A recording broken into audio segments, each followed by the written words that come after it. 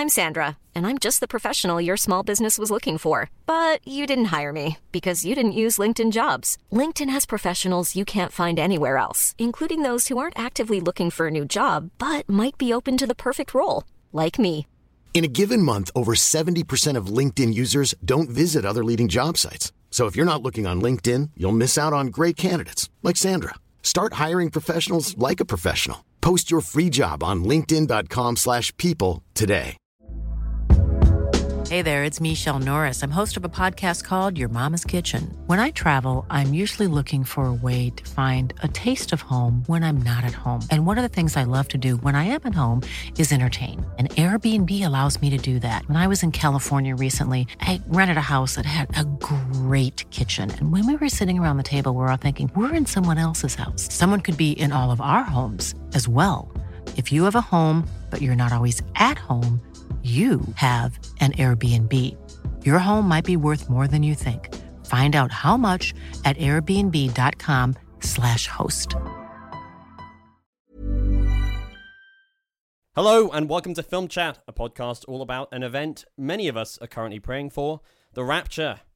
That blessed moment when God looks down at the earth and says, that's enough of that now, which is something he must surely be thinking by now. Adulterous pilot Danny Moran is cheating on his very Christian wife with some sinful, sexy babe, to the chagrin of his daughter Sam Foster, herself hardly living a spotless life of godliness. One day, an extremely holy sliver of the world's population vanishes, including Danny's wife and Sam's siblings, leaving only their clothes behind and sending all the sinners into a total panic. Everyone on poor Danny Moran's plane is freaking out. Poor Sam is rushing about trying to find out what happened, and in general, everything is consumed by violent chaos. It's a pretty big improvement from how things are right now. Is what I would be saying if this were a adaptation of the 2014 young Christian adult film Left Behind, starring Nicolas Cage. It's really just a rambly film podcast in which a pair of godless heathens blather about movies. I'm Sam Foster, and joining me, a man losing his shit, Danny Moran. Hello. Sam, we've dedicated our lives to film. We keep on making this podcast, but are we podcasting to silence? That's the question I keep asking myself, and luckily, it's the central theme of Martin Scorsese's latest film, Silence, although in a slightly more theological sense. I'll be finding out whether Sam thought the film was good by asking him to step on a poster of Andrew Garfield's face and seeing if he does or not. That joke makes more sense if you've seen the film. Also be catching up with the latest award show Bants, the Golden Globes wins and losses, plus a 40-minute discussion about the most headline-grabbing moment of that night. I'm of course referring to how good Gosling looks in a white tux. You did it again, Gosling. You're hot as shit. All of which should leave me enough time to form my latest impression. Leia Seydoux doing a Sudoku. Oh, no, wait. Maybe the cat there, but no, the cat is... I don't know. It's making full use of your French vocabulary, that particular bit. And then maybe films,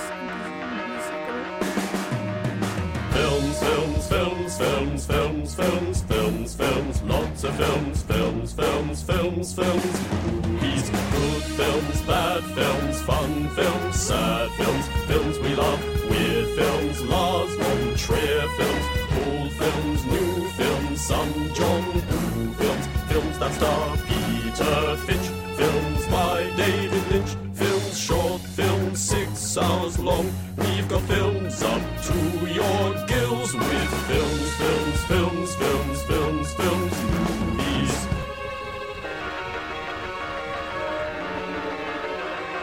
Are you feeling comfortable?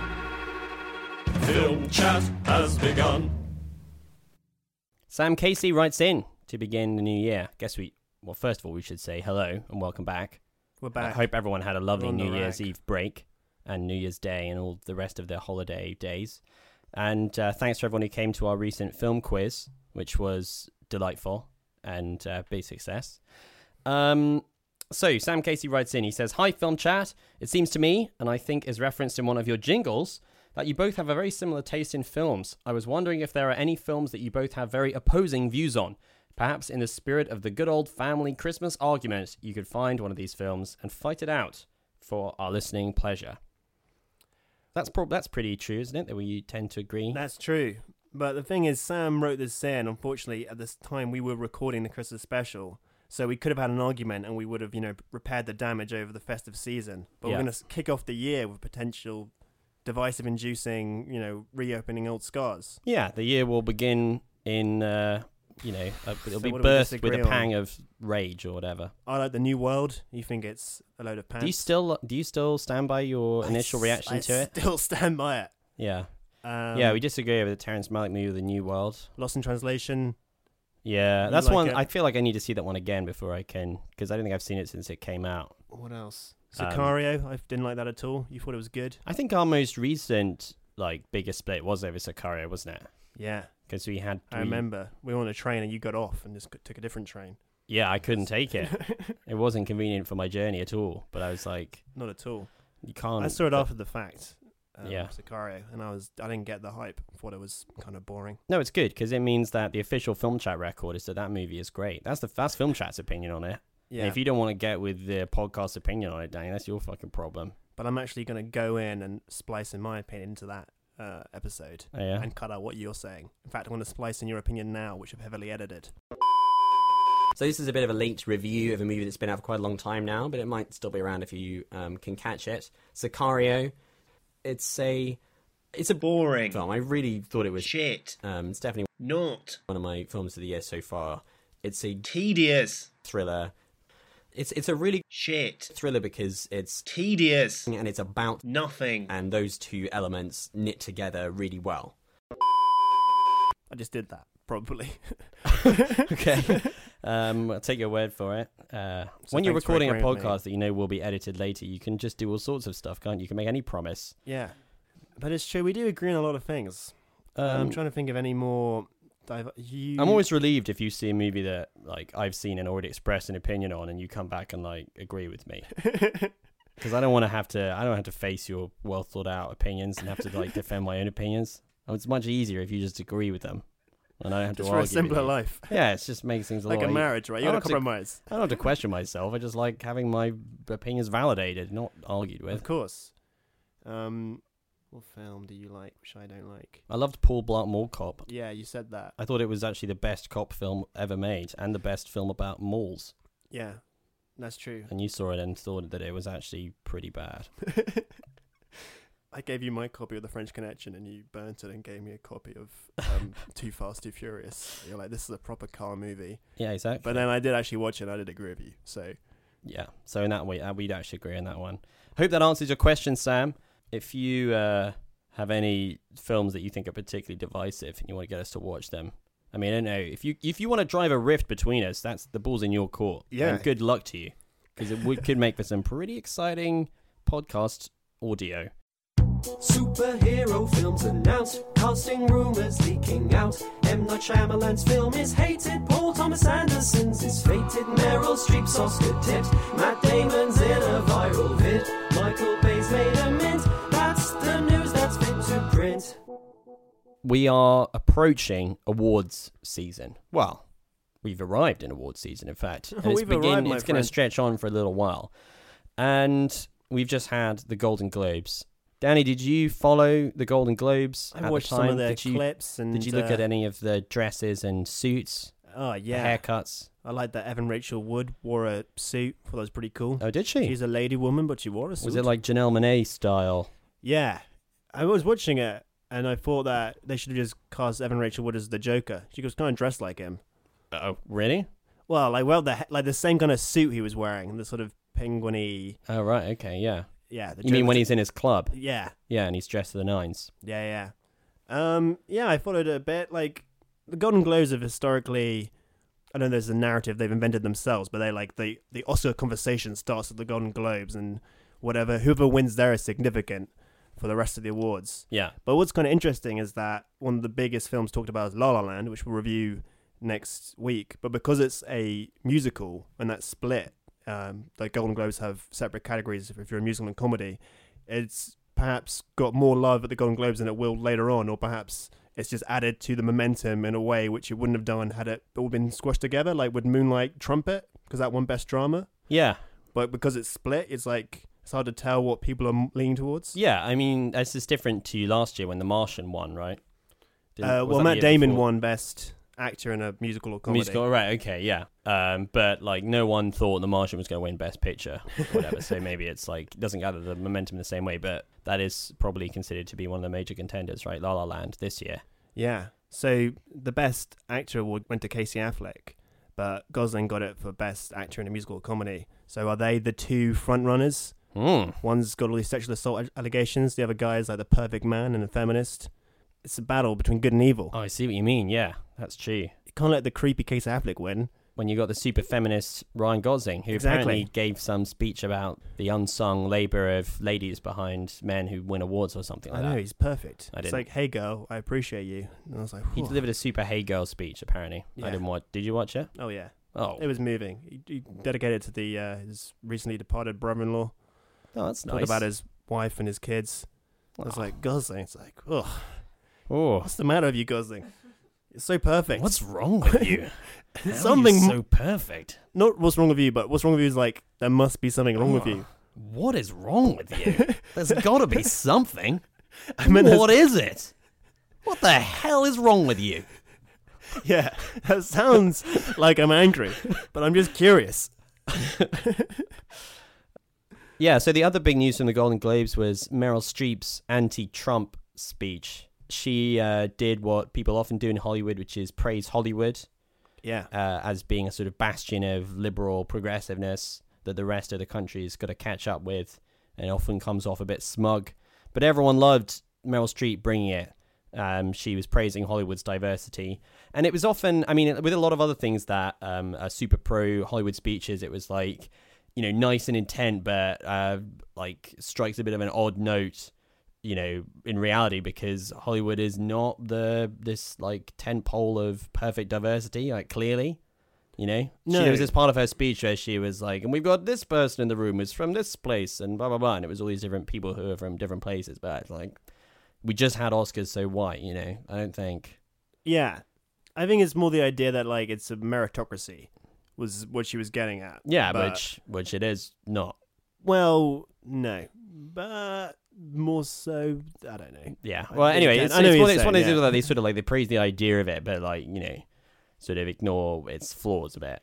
And she took Trump to task. She didn't name him, or did she name him? No, she didn't name him. She didn't name him. The Michelle Obama approach. Yeah, that's the rising above it. You Yeah. know? That's the sort of statesman-like. Everyone is trying to prove how statesman-like they are, by, you know, compared to the very unstatesman-like Donald Trump. And she talked about how upset she was watching him mock a reporter who had disability, doing his flailing arms and stuff. But there was one performance this year that stunned me. It sank its hooks in my heart. Not because it was good. There was nothing good about it. But it was effective and it did its job. It made its intended audience laugh and show their teeth. It was that moment when the person asking to sit in the most respected seat in our country imitated a disabled reporter, someone he outranked in privilege, power, and the capacity to fight back. It kind of broke my heart when I saw it, and I still can't get it out of my head because it wasn't in a movie. It was real life. And this instinct to humiliate, when it's modeled by someone in the public platform, by someone powerful, it filters down into everybody's life because it kind of gives permission for other people to do the same thing. Disrespect invites disrespect. Violence incites violence. When the powerful use their position to bully others, we all lose.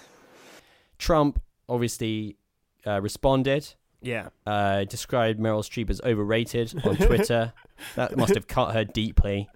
And said that he wasn't really mocking that reporter. He was, I don't know, just doing respectfully repeating his words in the most accurate and nuanced way he could. I don't know. Just doing an incidental little dance. Yeah.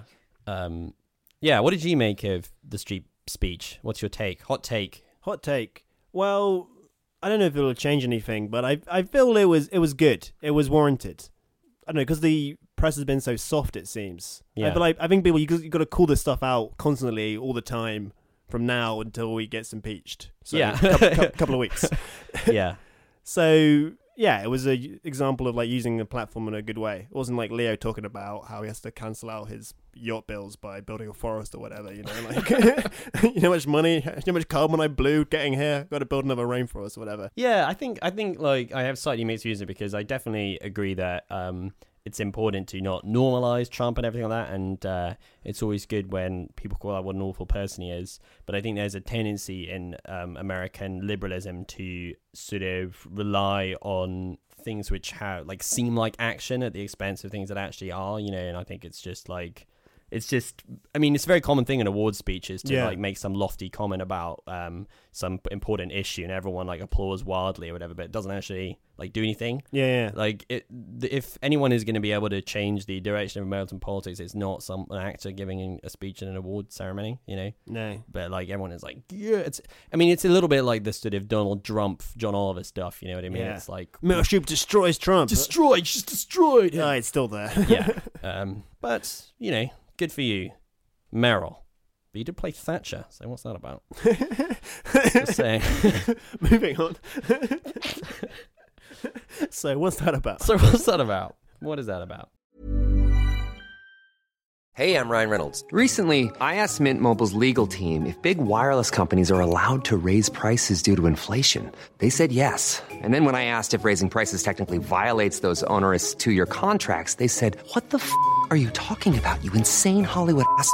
So to recap, we're cutting the price of Mint Unlimited from $30 a month to just $15 a month. Give it a try at mintmobile.com/switch. $45 up front for 3 months plus taxes and fees. Promo rate for new customers for limited time. Unlimited more than 40 gigabytes per month. Slows full terms at mintmobile.com. Sam and Danny both watched a film and they decided to record a few opinions on the things they saw. You're gonna hear them in a moment or so. There could be angry disagreements, but their views are normally quite close. A joint review shared between two podcast brothers. Do they let one another speak, or do they interrupt each other? The light is on, the guys are in, so let the chat begin. Start talking now. So Silence, this is directed by Martin Scorsese and written by him and Jay Cox, who is a regular collaborator with him. They wrote Gangs of New York together and The Last Temptation of Christ, and it's based upon the 1966 novel of the same name by Shusaku Endo. And the plot is basically in the 16th century, Christianity was sort of taking root in Japan, but then the authorities saw this as a danger to Japanese culture and outlawed it, and it was brutally put down, and all the Catholic priests were forced to apostatize, which is to publicly denounced their faith, and those who refused were killed.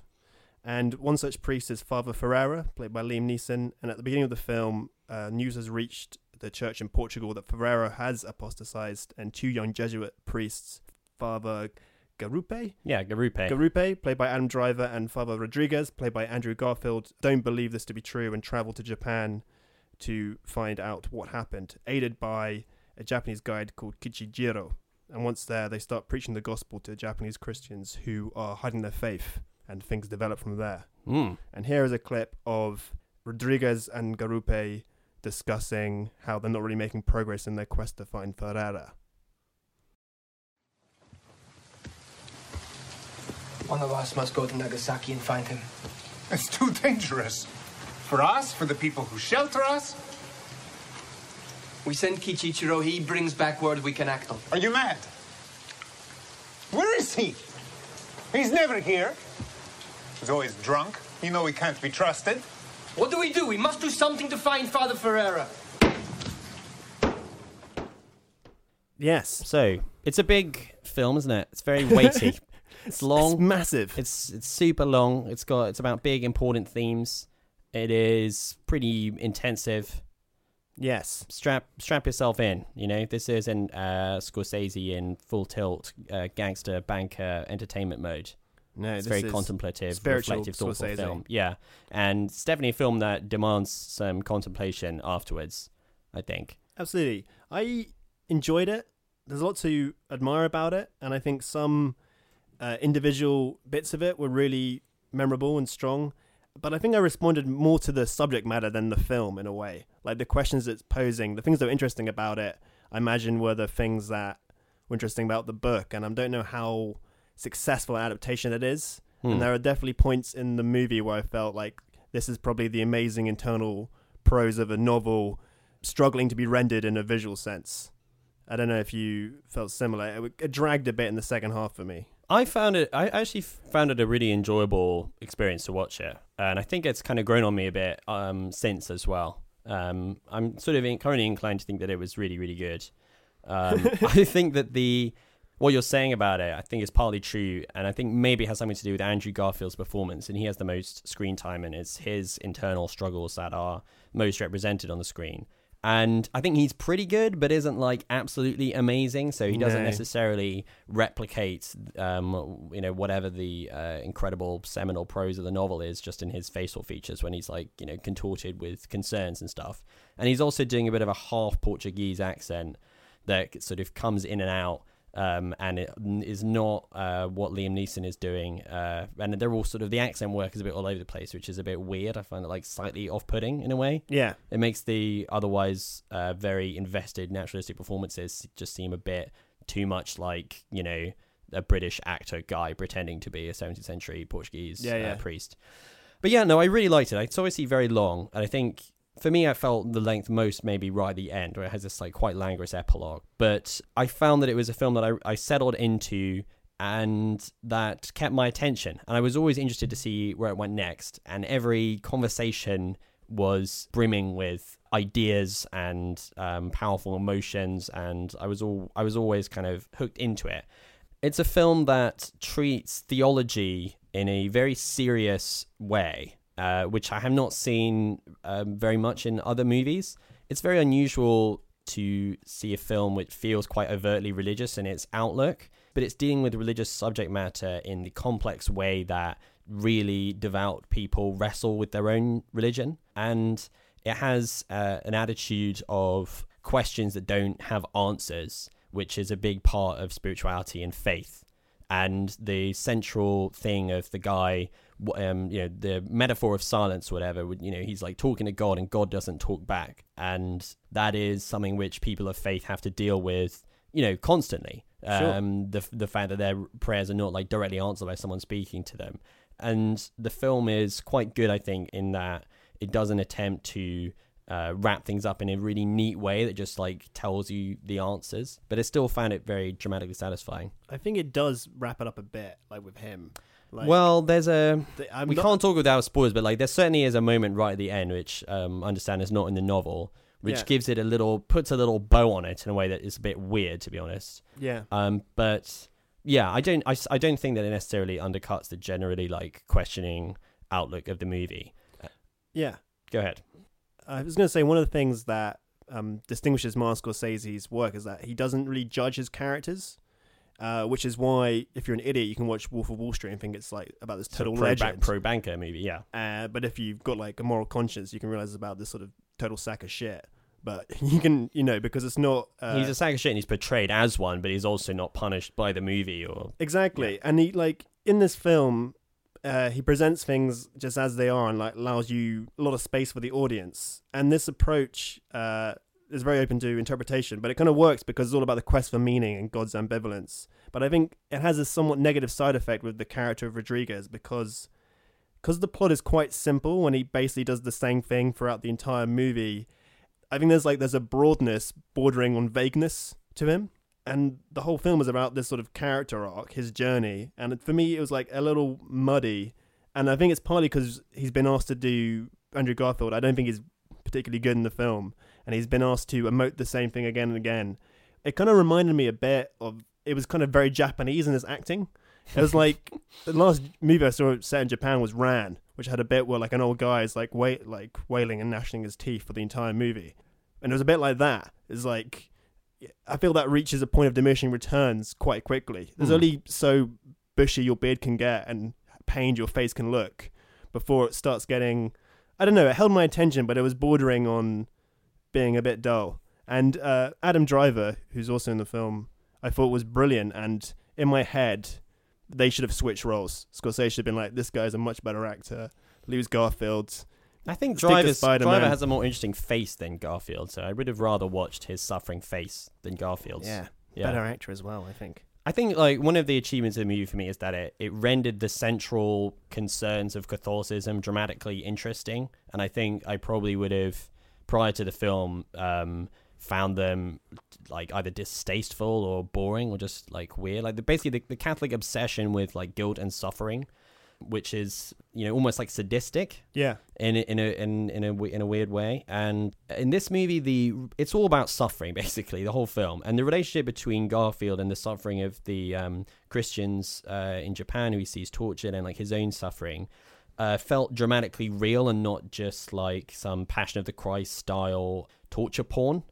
And I thought that was I thought it was good. You know, I felt like I was being drawn into a Catholic mindset basically watching the movie, which I didn't necessarily think that I would be otherwise. And it also connected those theological questions to like the experience, like the everyday experience of people's lived lives. You know, it's not just theology as it's an interesting kind of middle ground between the dry theological discussions that you might have with a, you know, your priest in a like church or whatever, and like the actual people's lives as they live them.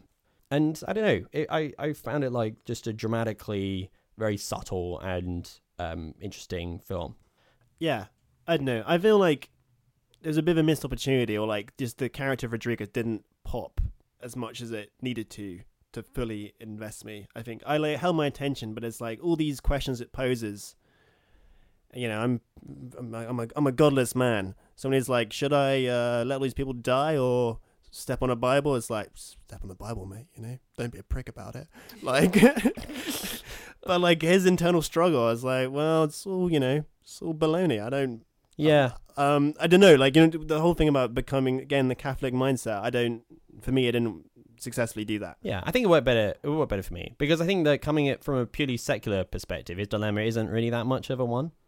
Yeah, that's what I mean. You gotta invest you in have to him. invest it. Yeah, and Right. I felt like I understood it as a dilemma, rather than it just being something where you're just like, well, you know, I get it. God doesn't exist, so just act accordingly. You know. And I wasn't. Yeah, but I wasn't remaining aloof in a way that, you know, I think I would have. I just think it's like I didn't care. I feel like I just didn't care. Like, because it's like this whole thing about silence is almost like it kind of skirts like nihilism towards the end. It's like, what does it all mean? It's like nothing. And they're like, I don't know. It just broke down to the point, for me at least, where like I just don't think there was a lot to that character. It wasn't as fleshed out as it could be, and so I wasn't really invested in his problem. So, but right. Well, I was more. I think it's got a very interesting take on the nature of sacrifice and the pastoral duties of priests, and the I don't know, various. There's a lot of There's a lot of stuff. There's a lot of stuff. Don't get me wrong. Like I know that like you're saying that the basically the issues it raises are more interesting than like the characterization of it, which I can understand. But I think it was pretty good. I was fine with it. When Zach Braff heard something that changed his life, what he listened to. Film Chat. When John Cusack made a mixtape for his future wife, what did she listen to? Film Chat. And when Michael Madsen cut a guy's ear off, what was he dancing to? Film Chat. And when Tim Robbins showed Shawshank that he had enough, which record did he choose?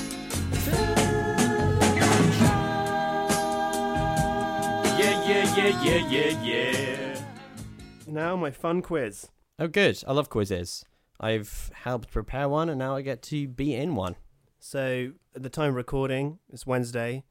I had Obama's farewell speech, so I prepared a special Obama-themed movie quiz. Yeah, we've got to say goodbye to Obama. He's so nice, isn't he? Yes. And he speaks so well, and he doesn't grab anyone's pussy, as far as we know. As far as we know. So I prepared 5 Obama-themed questions and then 1 Trump question at the end to lead you into the new dawn. Ugh. That question's going to be miserable. Question 1. Yeah. Some of these are multiple choice. Okay, good. I probably will suck at this. What is Obama's favorite movie? Is it A, High Noon, B, The Godfather, or C, Field of Dreams? High Noon. Wrong. The Godfather. Yes. Yes! I got it right. High Noon is Bill Clinton's favourite movie. Oh, okay. And Field of Dreams is George W. Bush's favourite movie. Fair enough. Question number 2. Barack and Michelle's first date was recently turned into a movie entitled Southside with You. But which film did the real couple watch on that first date? Oh, gosh. It is a movie released in 1989. It's now considered to be a classic. I can give you another clue if you need one. Batman? No. Did that come out in 1989? Probably, yeah. Michael Keaton. Don't know. Give me another clue. It was made by a famous writer-director, and he made a film last year.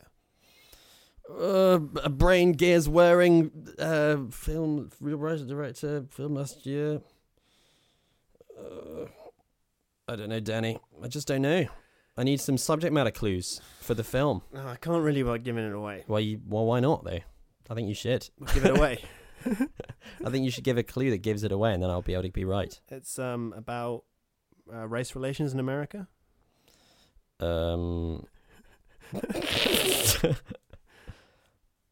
Is it the Spike Lee film? Yeah. Yes. No, that's not Spike Lee. That's John Singleton. That's John Singleton. You racist. You know that one about where it's all really hot and he's like works at the barbershop or something. Do the right thing. Do the right thing. Yes, it's Do the Right Thing. They saw Do the Right Thing on their first date. I knew I'd get it right. 3. What was Obama's favourite movie in 2015? Was it A, The Martian, B, Spotlight, or C, Inside Out? I'm guessing The Martian. Yes. Yes! Legit correct Spotlight, answer. I just made that up. Well, I didn't make it up. That's an actual film. I just threw it in there. But Inside Out was Michelle Obama's favourite film of 2015. Okay. So Michelle's more in tune with the film chat opinion. Exactly. On the year. Question 4. Out of the 20 people who received a Presidential Medal of Freedom at the 2016 ceremony, which was about a month ago, how many were actors? And I'm only counting people who are best known for their acting. So Wait. Ellen DeGeneres doesn't count. She got 1, but she's more famous as a comedian. Yeah. So, wait, how many were there? 20. And how many of them were actors? Yeah, do you want some multiple choices for this? Or Yeah, please. Is it A, 3? Okay. B, 5? Mm-hmm. Or C, 7? Difficult question, Danny. I'm going to be guessing. I'm going to be pulling this one out of my anus. Pull it out. 5. Wrong. 7. Wrong again. 3. It's 3. The actors in question were Robert De Niro, Tom Hanks, and Robert Redford. Got it. Icons of American cinema. Yeah, I thought they would have been given a medal by president already. Their films are so good. Why don't they have medals? That's what I think when I see De Niro in a movie. I'm like, stick some medal on this guy. Guy's a legend. Yeah, I forget how annoying you are when we watch De Niro movies together. When we watched Dirty Grandpa together, I was always going on about get him a medal. Yeah. Yeah. One for Zach as well. Why are you getting De Niro one? Question 5. According to the Wikipedia article, Black Presidents of the United States in Popular Culture, how many black presidents have been in movies since Obama came to power? That's a very good quiz. Multiple choice. Is it A, 3, B, 5, C, 10? Oh, man. Well, to be honest, I don't know how accurate this is. It's just going by the Wikipedia This entry. is a real mindfuck of a multiple choice one on me, Danny. You got a big gap here between B and C. Yeah. Is it C? 10? No. Well, why'd you put that in? You're just trying to screw with me. All right, I'm going to guess... What do you mean? What? 5. No, it's wrong again. It's 3. It's 3 again. The ones in question is Danny Glover played the president in 2012. Yeah. Samuel Jackson played the president in Big Game. Mm-hmm. And Jamie Foxx played the president in White House Down. All right. Yeah. There might be more, but yeah, I'm going to go away and source 7 more, and then who's going to be laughing then? Interesting bit of trivia I learned from reading this article. The first movie portrayal of a black American president was probably that of Sammy Davis Jr. in the 1933 film Rufus Jones by President. In this short musical comedy, the 7-year-old Davis is told by his mother, portrayed by Ethel Waters, that anyone can become president, and later dreams of his own inauguration. Outside the dreams, the film reflects contemporary racist attitudes. That sounds like a good movie. So we've gone past Obama. We're now into the 6th and final question, which is Trump related. All right. So this is referring to a video which has got a bit of notoriety since he became a bit more famous, which is him discussing Citizen Kane for an Errol Morris short film. And he gives a surprisingly eloquent appraisal of Citizen Kane and what it's about. But at the end, Errol Morris asks him, if you could give Charles Foster Kane advice, what would you say to him? Was his response A, get yourself a different woman?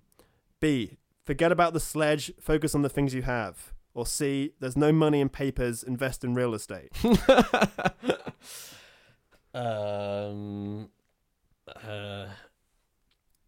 Tough question. I'm going to guess A. No, if you could give Charles Foster Kane advice, what would you say to him? Get yourself a different woman. You're correct. Yes. Get yourself a different woman. 100% on the Trump segment of this quiz. Yeah. Not so good on the Obama section. No, not as good on that. I think I'm going to be in my element in the Trump years. I think you definitely are. I do love that. Basically, it's really worth watching this video because he talks about what it says in Kane and the themes, and he's identified the theme successfully and what it's about. And at the end, it's like, what would be advised? Like, it is a different broad. It's like, that's not what the film's fucking about. He makes the woman's life a misery. Yeah. He's the problem. I love it. The real problem was the woman. Yeah. All right, thanks, Danny. That was good. That was a good quiz. You did a really good job of compiling it. You did a great job of answering the questions. Yeah, not quite as good, to be honest, as your job. But no, not quite as good as me. I'm happy with my own performance. I think 2 out of 5 is pretty good, actually. That's a solid, baseball terms, that's solid good, 40%. That's a pass, isn't it? So that's a solid C. That's a C. I'll C. take it. It's a similar sounding noise. So it's a silent C. It's a silent C. Thank you for listening to episode 101 of Film Chat. We're in 3 digits, which we're pretty happy about.